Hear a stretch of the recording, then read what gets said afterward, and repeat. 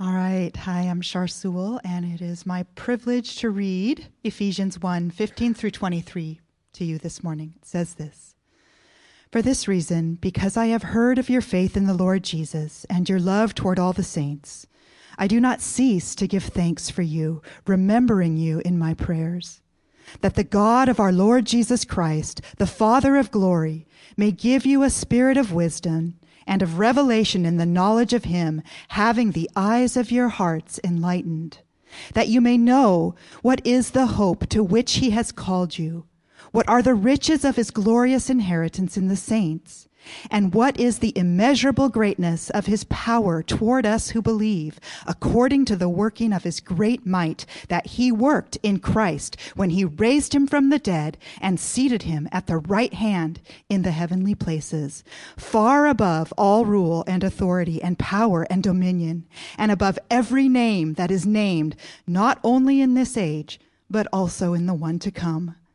And he put all things under his feet and gave him as head over all things to the church, which is his body, the fullness of him who fills all in all.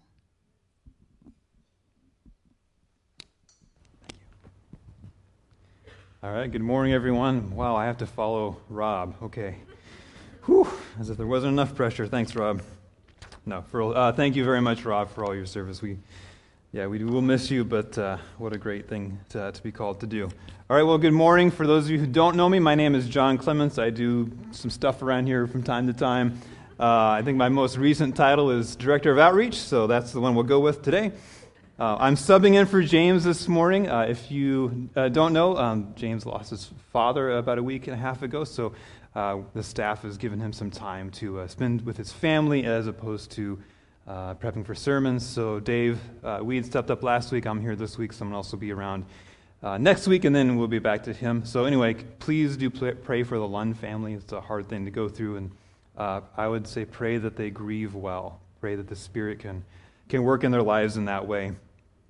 So we're actually continuing, though, in our current sermon series through the book of Ephesians, and this week we're right in the middle of chapter 1. So Shar, thank you for... Where'd she go? She left too. Sure, there she is. Thank you for reading that. Great job. So up to this point in the book, up to about the middle of chapter 1, Paul has been writing what you might call an extended introduction to his letter. And in fact, the opening 2 chapters of Ephesians describe the new life that God has given us in Christ. And Paul divides this section into 2 halves. And the first consists of praise, and the second consists of prayer. And so in this praise half, which is the first half we've been looking at for the past several weeks, Paul praises God that he has blessed the Ephesians in Christ in every spiritual blessing. And if you want to get caught up with that, you can always check out our YouTube or Facebook pages. We have the recordings of the live streams. You can go back and listen to previous sermons if you've missed them to kind of get caught up. You can just search for Northview Community Church on either platform, YouTube, Facebook. It'll pop up, and you can do that. But today, we're going to start the second half, or the prayer half of this introduction. And in this half, Paul, he asks God to open the eyes of the Ephesians so that they might grasp the fullness of the blessings that they have in Christ. So Paul is going from telling his readers, hey, you have these spiritual blessings in Christ, to now praying for them that their eyes would be opened, that they would see exactly what it is that they have. And in particular, Paul is going to narrow down further this prayer in our text this morning. And what he's doing is he's praying that the Ephesians would develop in their knowledge of God. And that's really the central point of this whole prayer today. And so we're going to look at what that means to have and to get the knowledge of God. And Paul is going to tell us that when it comes to this knowledge, there's 3 things you need to do. You need to ask for it, you need to learn about it, and then you need to act on it. But there's a promise that comes along with the knowledge of God, and that's that when we as a church actually do these things, when we ask God for knowledge about Him, when we learn about Him, and when we actually act and take steps of faith based upon it, then Paul says the outcome is that we'll experience God and we'll experience His power more and more. Okay, so let's dig into the text and see what Paul is going to tell us today. So as Shar read, Paul starts off this section of Ephesians by saying, for this reason. And now when you pick up in the middle of a thought like we're doing this morning, you have to go back and figure out, okay, what reason is Paul referring? Thankfully, we don't have to go back very far because it's actually in verse 13 where he says, when you heard the word of truth, the gospel of your salvation, and believed in him, you were sealed with the promised Holy Spirit. Okay, so what Paul is saying is look, I know that you guys are really followers of Jesus over in Ephesus. I know you believe, I know you have the Holy Spirit, and I know that because I can see the love for one another that you have. And so that's why he's able to say in verse 16, I do not cease to give thanks for you, and I remember you in my prayers. So what he's doing, he's really commending them for their faith. He's encouraging them with his words here. He's excited for them. He's proud of them, of where they are in their faith, and he wants them to continue growing in it. And so he prays on their behalf, and he prays for them regularly. He prays for them continually. And so the rest of the section we're going to look at today contains the contents of this regular and repeated prayer. And so it's important to know this isn't just something that Paul is just writing down on a piece of papyrus and then kind of like going about his day. No, he's saying, look, guys, these are the kinds of things that I am praying for you about every single day. This is the kind of love and knowledge and power that I want you to see, and I'm praying for you on your behalf. And so the very first thing he prays in verse 17 as this prayer starts, it really sets the stage for the rest of the prayer. It's the main point of what he's trying to get across, and he says, I pray that the God of our Lord Jesus Christ, the Father of glory, may give you a spirit of wisdom and of revelation in the knowledge of him. Okay, so this is paramount for Paul, this idea of the knowledge of God.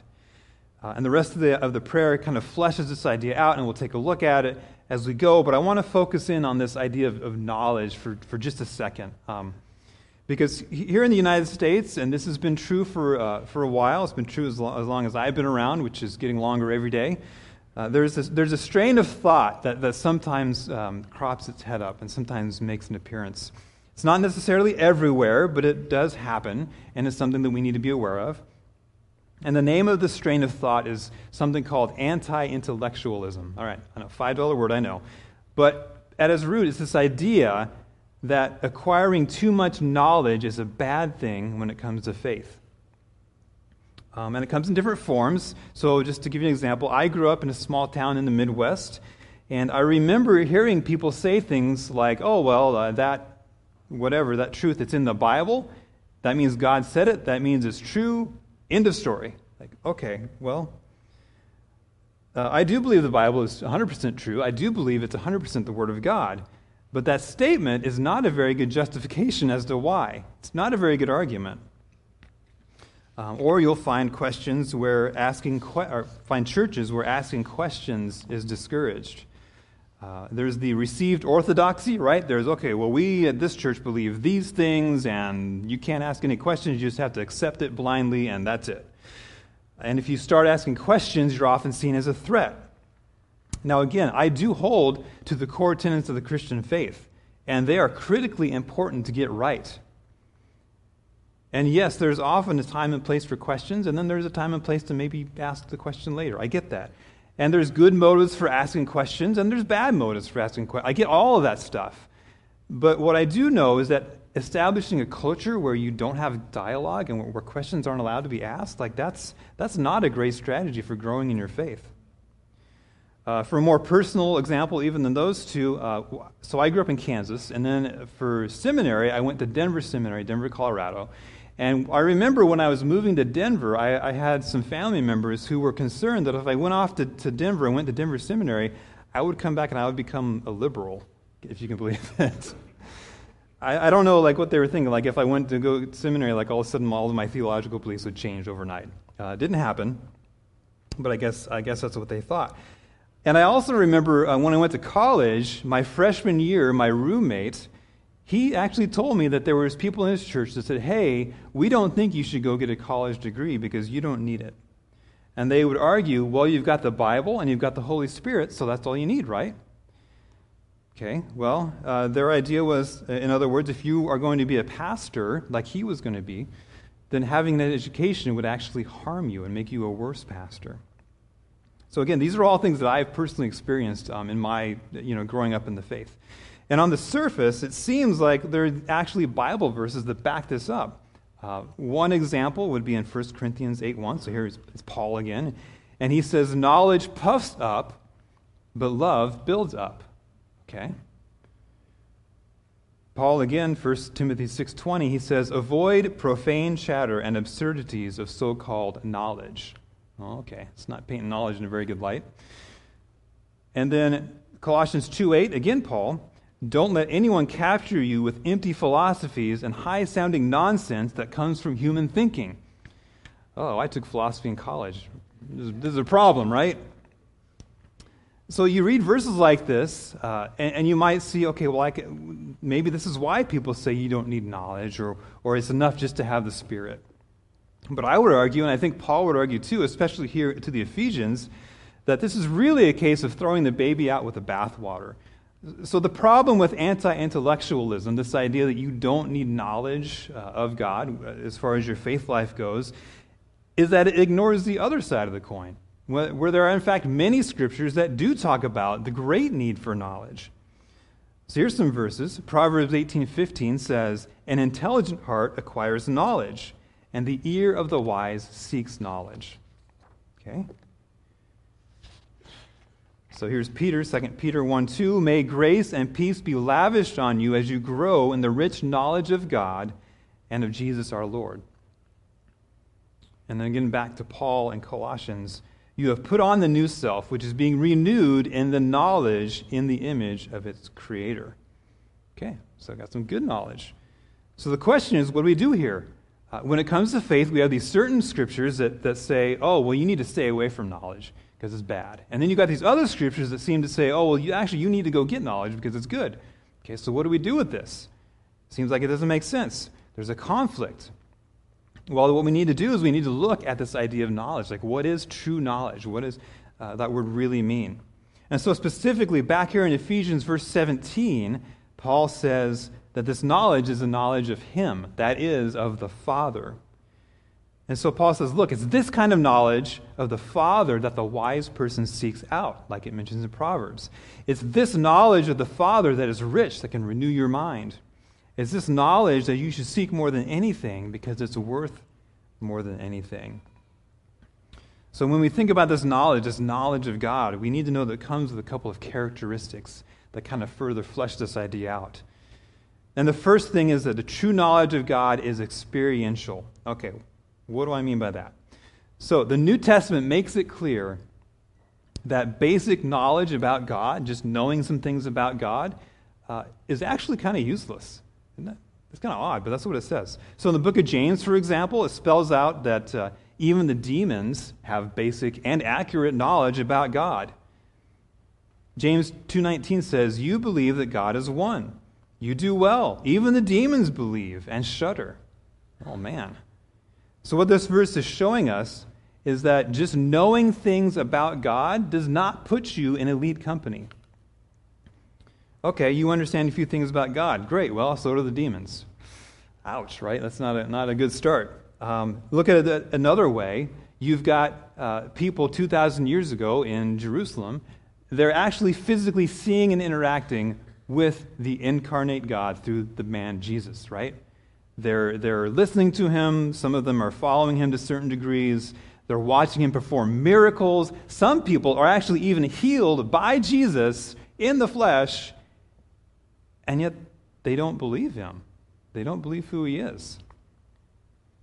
So knowledge, which just starts in the head and stays there, it just doesn't get the job done. It's just useless. It has to move to your heart to start doing any good. Okay, but once it does take root in your heart, once that knowledge about God goes from your head to your heart, now you start to see the value in it. The knowledge about God becomes knowledge of God. It becomes relational. It becomes something you experience. Because now you're getting to know God as a person, gets to know another person. And this is the kind of knowledge that starts to shape who you are and how you think. And so I think that's part of the reason why two people can react completely differently to the same scenario. One person might hear a sermon and walk out the door a completely changed individual, while another person might listen to the same sermon in the same room and walk away with nothing. Or one person might go to seminary, like I did, and end up with a crusty or a dry or academic faith, or they might go to seminary and emerge with a more vibrant faith. It depends on whether that knowledge that they gained about God travels the 12 inches between their head and their heart. So you've got head knowledge, which is pretty much useless. You've got heart knowledge, which becomes better. But really, to get to the apex of the knowledge of God, it can't stop at your heart, as important as that is. So really what starts in your head and moves to your heart ultimately needs to find expression in your hands and your feet. In other words, once the knowledge of God gets so ingrained in who you are as a person that you can't help but show it in your actions towards yourself and towards others, okay, then you're really starting to discover what the knowledge of God is. Right? That's what the knowledge of God is all about. I was trying to think of a good example for this, and I thought, oh, it's football season, I'll talk about the Seahawks. So I'm the kind of person, I'm the kind of fan, I guess, that you would categorize as someone who knows the Seahawks exist. I understand they're a football team. I know they're local. I've even driven by the stadium a whole bunch of times. I've got the head knowledge of the Seahawks, right? Oh, I know all about the Seahawks. Well, actually, not really. I don't know any of the players. I don't watch the games. So ever since they traded Russell Wilson, I have no idea what's going on. It doesn't affect my life really in any way. So I'm just kind of like a guy with some head knowledge about the Seahawks.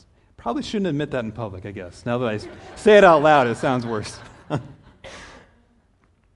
But then there are people who make time each week to watch the Seahawks play. They probably have Seahawks gear. They probably wear it to work on Fridays. Maybe they even go to a game or two when the opportunity presents itself. And so they've got that love for the Seahawks that's gone from their head to their heart. It's become, a part of their identity. You can spot them. I remember when I worked at Boeing for a long time, and on Fridays, you knew who the Seahawks fans were because they had their Boeing shirts on, and you knew who the really diehard ones were when they had the players' jerseys who retired like 20 years ago, because okay, they've been following a long time. And then, on top of that, you've got the Seahawks fans that have the season tickets at the goal line or the 50-yard line, and they dress up in costumes and face paint, right? They bring giant signs to the game.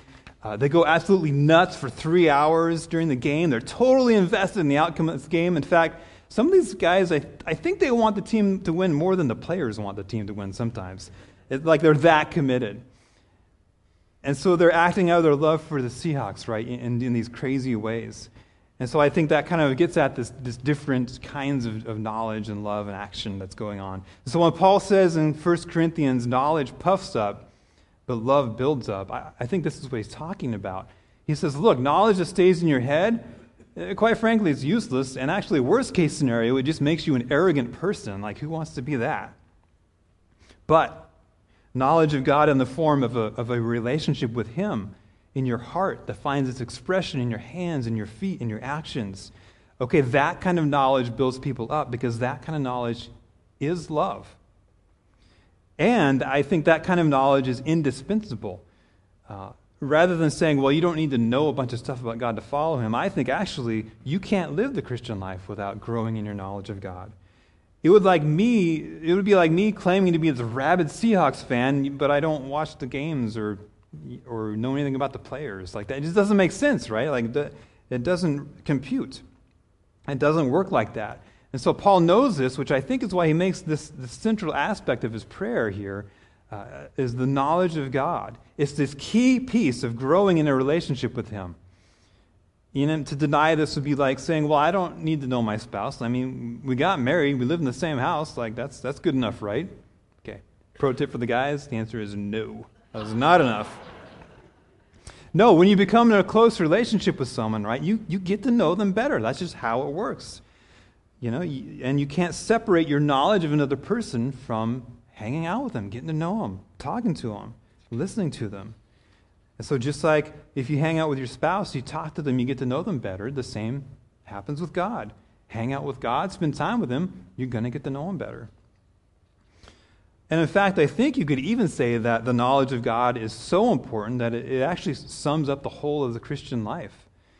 And I want to share a quote with Warren Wiersbe. He kind of gets right to the heart of the matter, where he says, "To know God personally is salvation. To know Him increasingly is sanctification, and to know Him perfectly is glorification." So it really just kind of sums up the whole ball of yarn there. And so you can see why Paul might think this was important, because knowing God is kind of the whole point of the Christian life. It's literally what we were made to do. All right, so Paul's main point in this prayer is that the Ephesians would grow in their knowledge of God the Father. And then there's a few examples of this knowledge that Paul calls out. He says there's a couple different aspects and applications of this love that he calls out, that he wants the church to grow in Ephesus. And the first of those is going to deal with hope.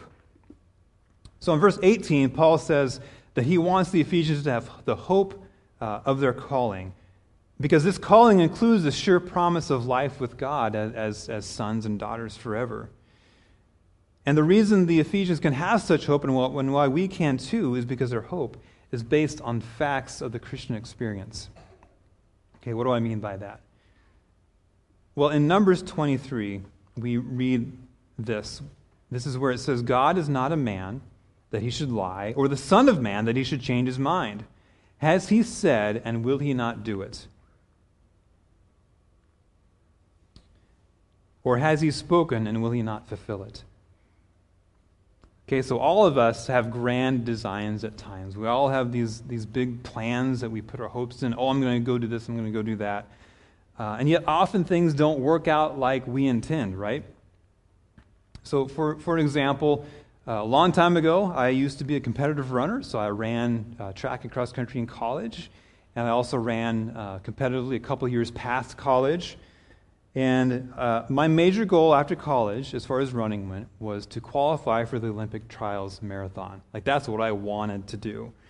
I knew I was nowhere near good enough to actually make the Olympic team. They only take 3 guys. I was not going to be one of them. And I knew that I wasn't even good enough to make the Olympic trials in like track and field, because the standards were so much higher.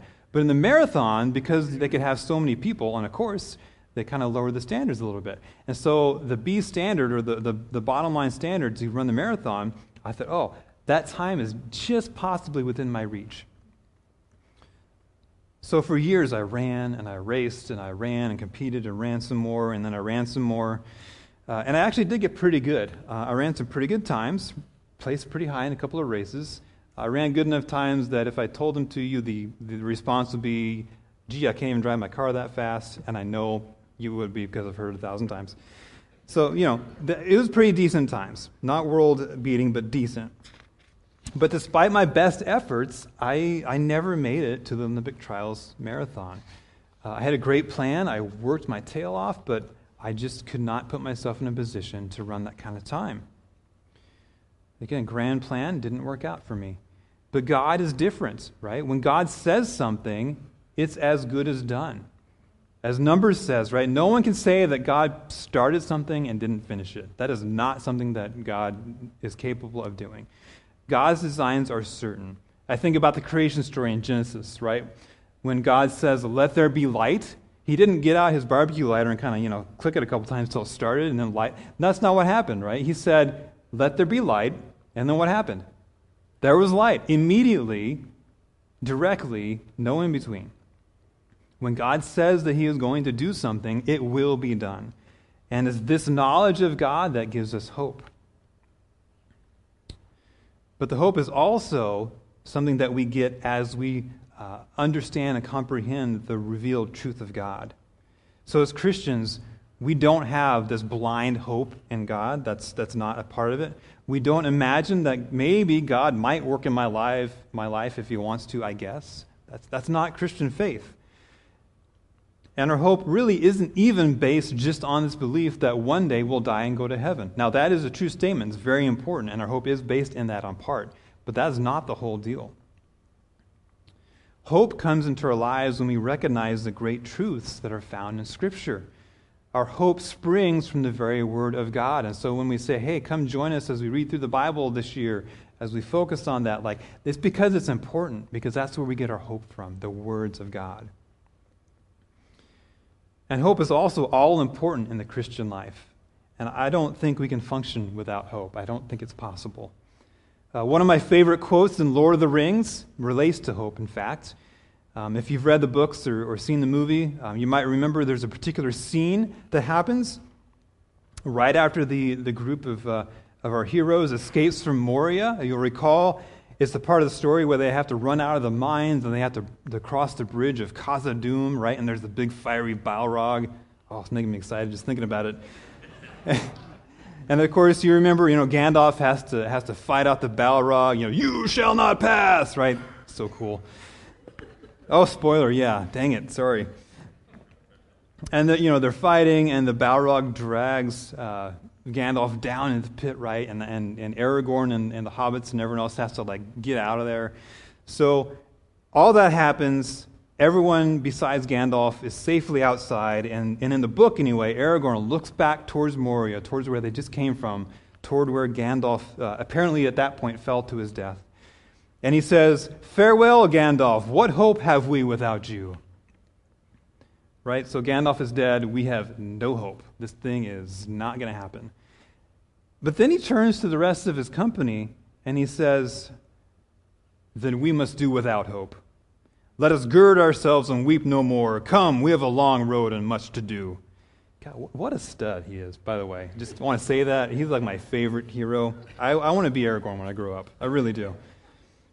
Right? Oh, we're on a hopeless quest? Yeah, no problem. Let's do without hope. Let's keep going, guys. So Aragorn might be awesome and manly, and he is, but that's not really the way that things work in real life, is it? Right? That's why it's fantasy. We're not Aragorn, at least I'm not. We're regular people. We need hope. I don't have the sword of Elendil to carry me on. I need actual hope. And it's only through hope that we have the strength to move forward in our faith. And it's really only through hope that we can walk through sorrow and that we can walk through pain. And it's only through hope that we can endure as we follow Christ. But thankfully, we aren't in the position of Aragorn. We don't have to do without hope. We always have hope if we have the knowledge of God. Okay, so the knowledge of God has to do with the hope of our calling. The next thing that Paul prays is that the Ephesians might know the riches of his glorious inheritance in the saints. Now this little bit is interesting because the Greek here can actually be translated in two different ways. You can either translate it and say that we, the people of God, the church, we are God's inheritance, or you can translate it as God, as we as God's people find our inheritance in God. So either we are God's inheritance or God is our inheritance.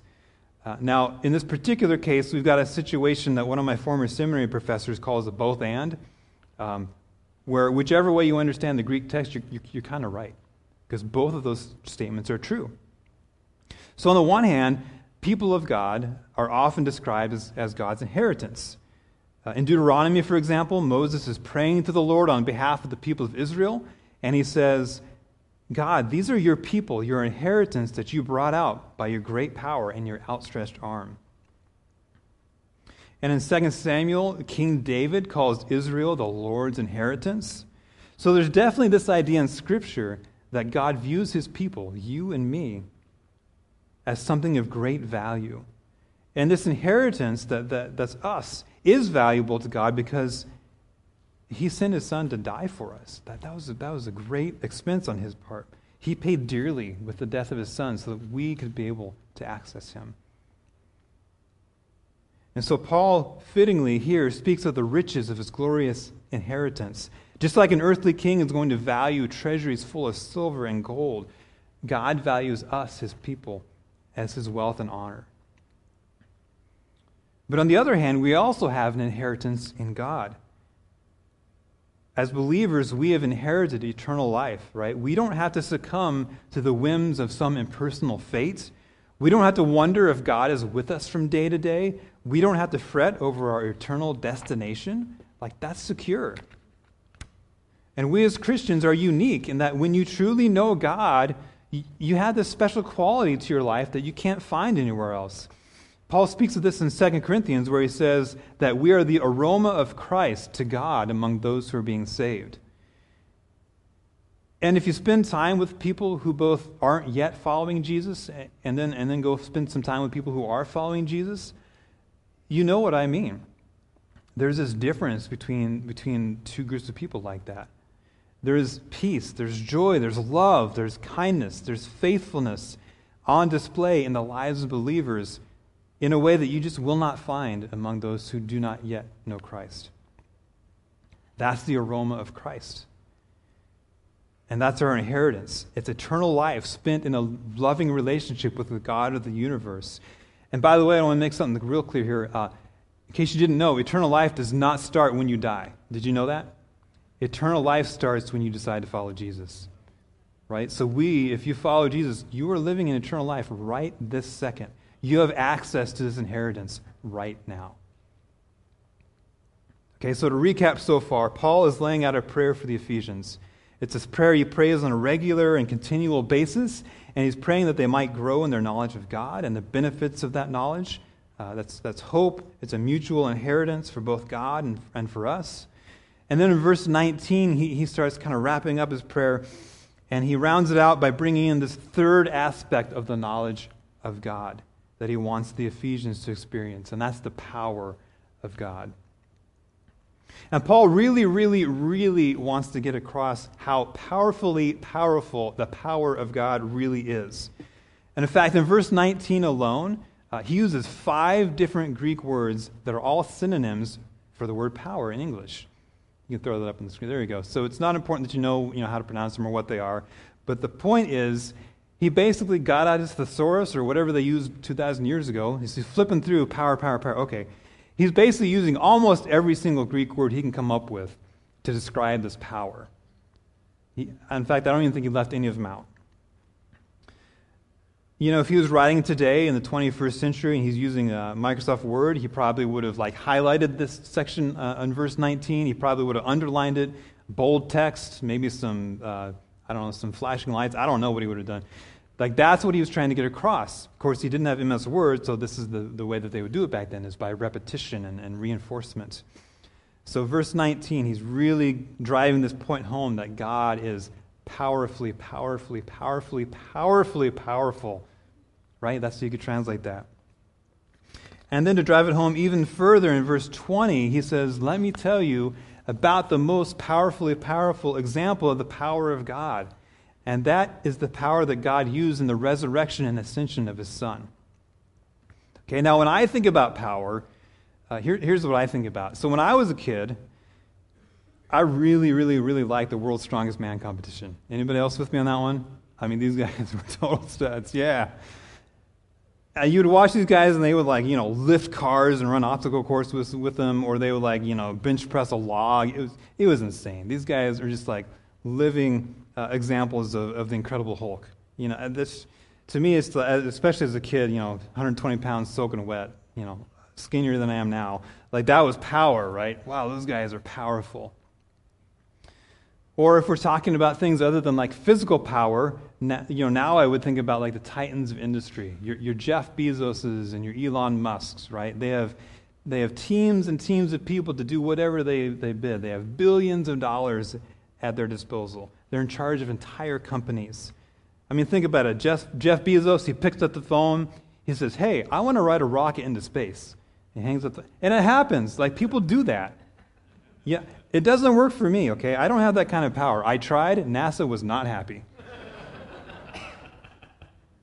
Okay, it's probably not that simple to just pick up the phone. But the point is, Jeff Bezos has access to wealth and power that I can't even begin to dream about. But Paul would say, oh, no. That is not power, okay? Lifting a heavy rock? Yeah, whatever. That's nothing. Oh, you want to ride a rocket into space? Yeah, that's child's play, dude. Come on. Get real.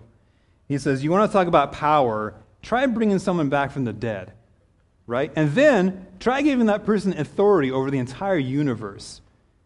Okay, that's some heavy-duty power right there. That's what real power looks like. So that's why he says in verse 20, look, God's power is on full display when he raised Christ from the dead and when he seated him at his right hand. And then in verse 21, he goes on, he says that that God put Christ far above all rule, all authority, all power, all dominion, above every name that is named. So now it's one thing to take note of is this phrase that he uses, the rule and authority and power and dominion, and that definitely kind of feels like something that came from the Bible, right? It's not like words we normally use in day-to-day conversation. And if you're not familiar with the Bible, you would not come across this phrase like in our modern parlance. But for Paul's readers, this is actually a phrase in terms that they would have known quite well. And that actually would hold true for both the Jewish readers and the Gentile readers at that time. Because those are the terms that both groups used to refer to the spiritual powers of the age. We have the words angel and demon, and those are kind of the two that we use. But people at that time used words like rulers, authority, powers, dominions to speak about them. And I believe in the first sermon series on Ephesians, James went into a bunch of detail about what that actually looked like and what it was like to live there. So if you haven't seen that, I highly recommend going back and watching that to get this idea. But what Paul is doing is he's directly addressing this idea that there are powerful spiritual beings in the world, and that's something his readers would have agreed with 100%. Yet God is vastly more powerful even than they are.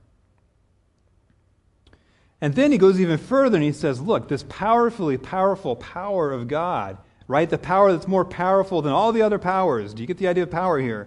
Is made available to us through Christ himself. And that's the conclusion of his prayer. He tells the Ephesians that God's power is now on display to the world through his church. And it's by this power that the church fills the earth with the proclamation of the gospel. Or if you think of it another way, it's really God's power that enables us to fulfill our mission as a church. You've heard James say over and over again, our goal as a church is to live and to love like Jesus. And what Paul is making it clear that, you know what, we have access to the power of God to make that happen. So that is not just a slogan. That is something that can become a reality for us. And so the question becomes, how do we tap into this power? Paul says that through Christ, the church has access to the literal power of God to fulfill our mission. And okay, that's a cool idea. It makes for good theology, maybe even gets us revved up a little. But the question is, how do we apply it? What do we do? What do we take away from this? And so if you remember from the beginning of the sermon, I said that Paul's big idea here is that you won't grow in the knowledge of God unless you ask, learn, and do. But when we do these things, when we ask and learn and do, then we start to experience it. We start to experience God's power. And so we find that if you want to acquire and use God's power to live and love like Jesus, you've got at least 3 ways to do it. First, it comes through intercessory prayer. And this is actually the example that Paul gives us in Ephesians chapter 1. The whole section that we've been looking at today is an intercessory prayer. And in fact, for Paul, he actually believed that praying on behalf of others was like the most important and principal means of accessing God's power. Because he believed that God actually listens to us when we pray and that he responds on the behalf of his people, and that prayer makes a difference. And I would say yes, 100% true. And now it's important to note here that what Paul is saying is not just some general prayer for blessing. Dear Lord, so-and-so broke their ankle, please be with them. Now, there's nothing wrong with praying for someone who's got a broken ankle. It's good to do that. But when we're talking about accessing the knowledge of God and the power that it contains, this is a very specific prayer. So Paul views prayer for others as this critical means of enabling them to grow in the faith. And so if you want to apply this today, a really simple way to do that is to just pray this for someone else. You can pray for Northview that we might know God more and experience his power.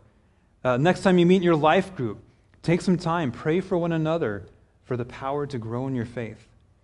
You can even take Paul's entire prayer here and just repeat it verbatim to God on behalf of the church. That's something you're allowed to do. I give you the okay. You can do that. So intercessory prayer, praying for someone else, asking God to give power to his church makes a difference. Second, if you want to grow in the awareness of God and his power, spend time with him in his word. Right? We talked about this. This is a huge part of getting to know someone and is listening to them, engaging in conversation with them. Well, we don't have to wonder what God says because he gave us his word. And if we neglect it, we neglect this means of access to getting to know God better. And third, if you really want to grow in the knowledge of God and become deeply aware of his power, here's what I challenge you to do. Take a step out in faith. A few weeks ago, I gave an update about myself and my family, and many of you probably know that in 2021, we tried to plant a church. And unfortunately, that didn't happen at that time. We weren't able to make it work. I'm here to tell you, that was a difficult endeavor. That was the hardest thing that I've ever done. And I've never stepped out in faith like I did in 2021. We put everything on the line. I opened up myself and my family to all kinds of spiritual attacks. There was all kinds of financial, just not knowing what was going to happen. There was all kinds of uncertainty. It was just really, really difficult to step out in faith like that. And you might say, well, John, that sounds terrible. Why on earth would I take a step out in faith if that's what I'm going to get? And I would say, yeah, it wasn't, the most fun thing I've ever done, but here's the deal. Here's the other half of that story. I came to know the power of God in ways that you cannot know in any other way. Okay, we saw God's hand of provision on us in just absolutely crazy ways, and it's still happening, by the way. Stuff just blows me away. Like, okay, God, you're going to provide that way? All right, cool. I'm not worthy, but okay. And I see how God has shaped me and changed me throughout the process. And I have got a long way to go before I'm perfect. I am reminded of that every single day. But I did see the power of God transform my heart and my wife's heart up close and personal. Okay, I experienced God giving me strength to carry on. And that is not a metaphor. That is not a simile. That is the literal 100% truth. I can tell you the day and the hour that happened. And so for all that, to get to know God in that way, you know what? I would do it all again in a heartbeat. 100% of the time. 7 days out of 7.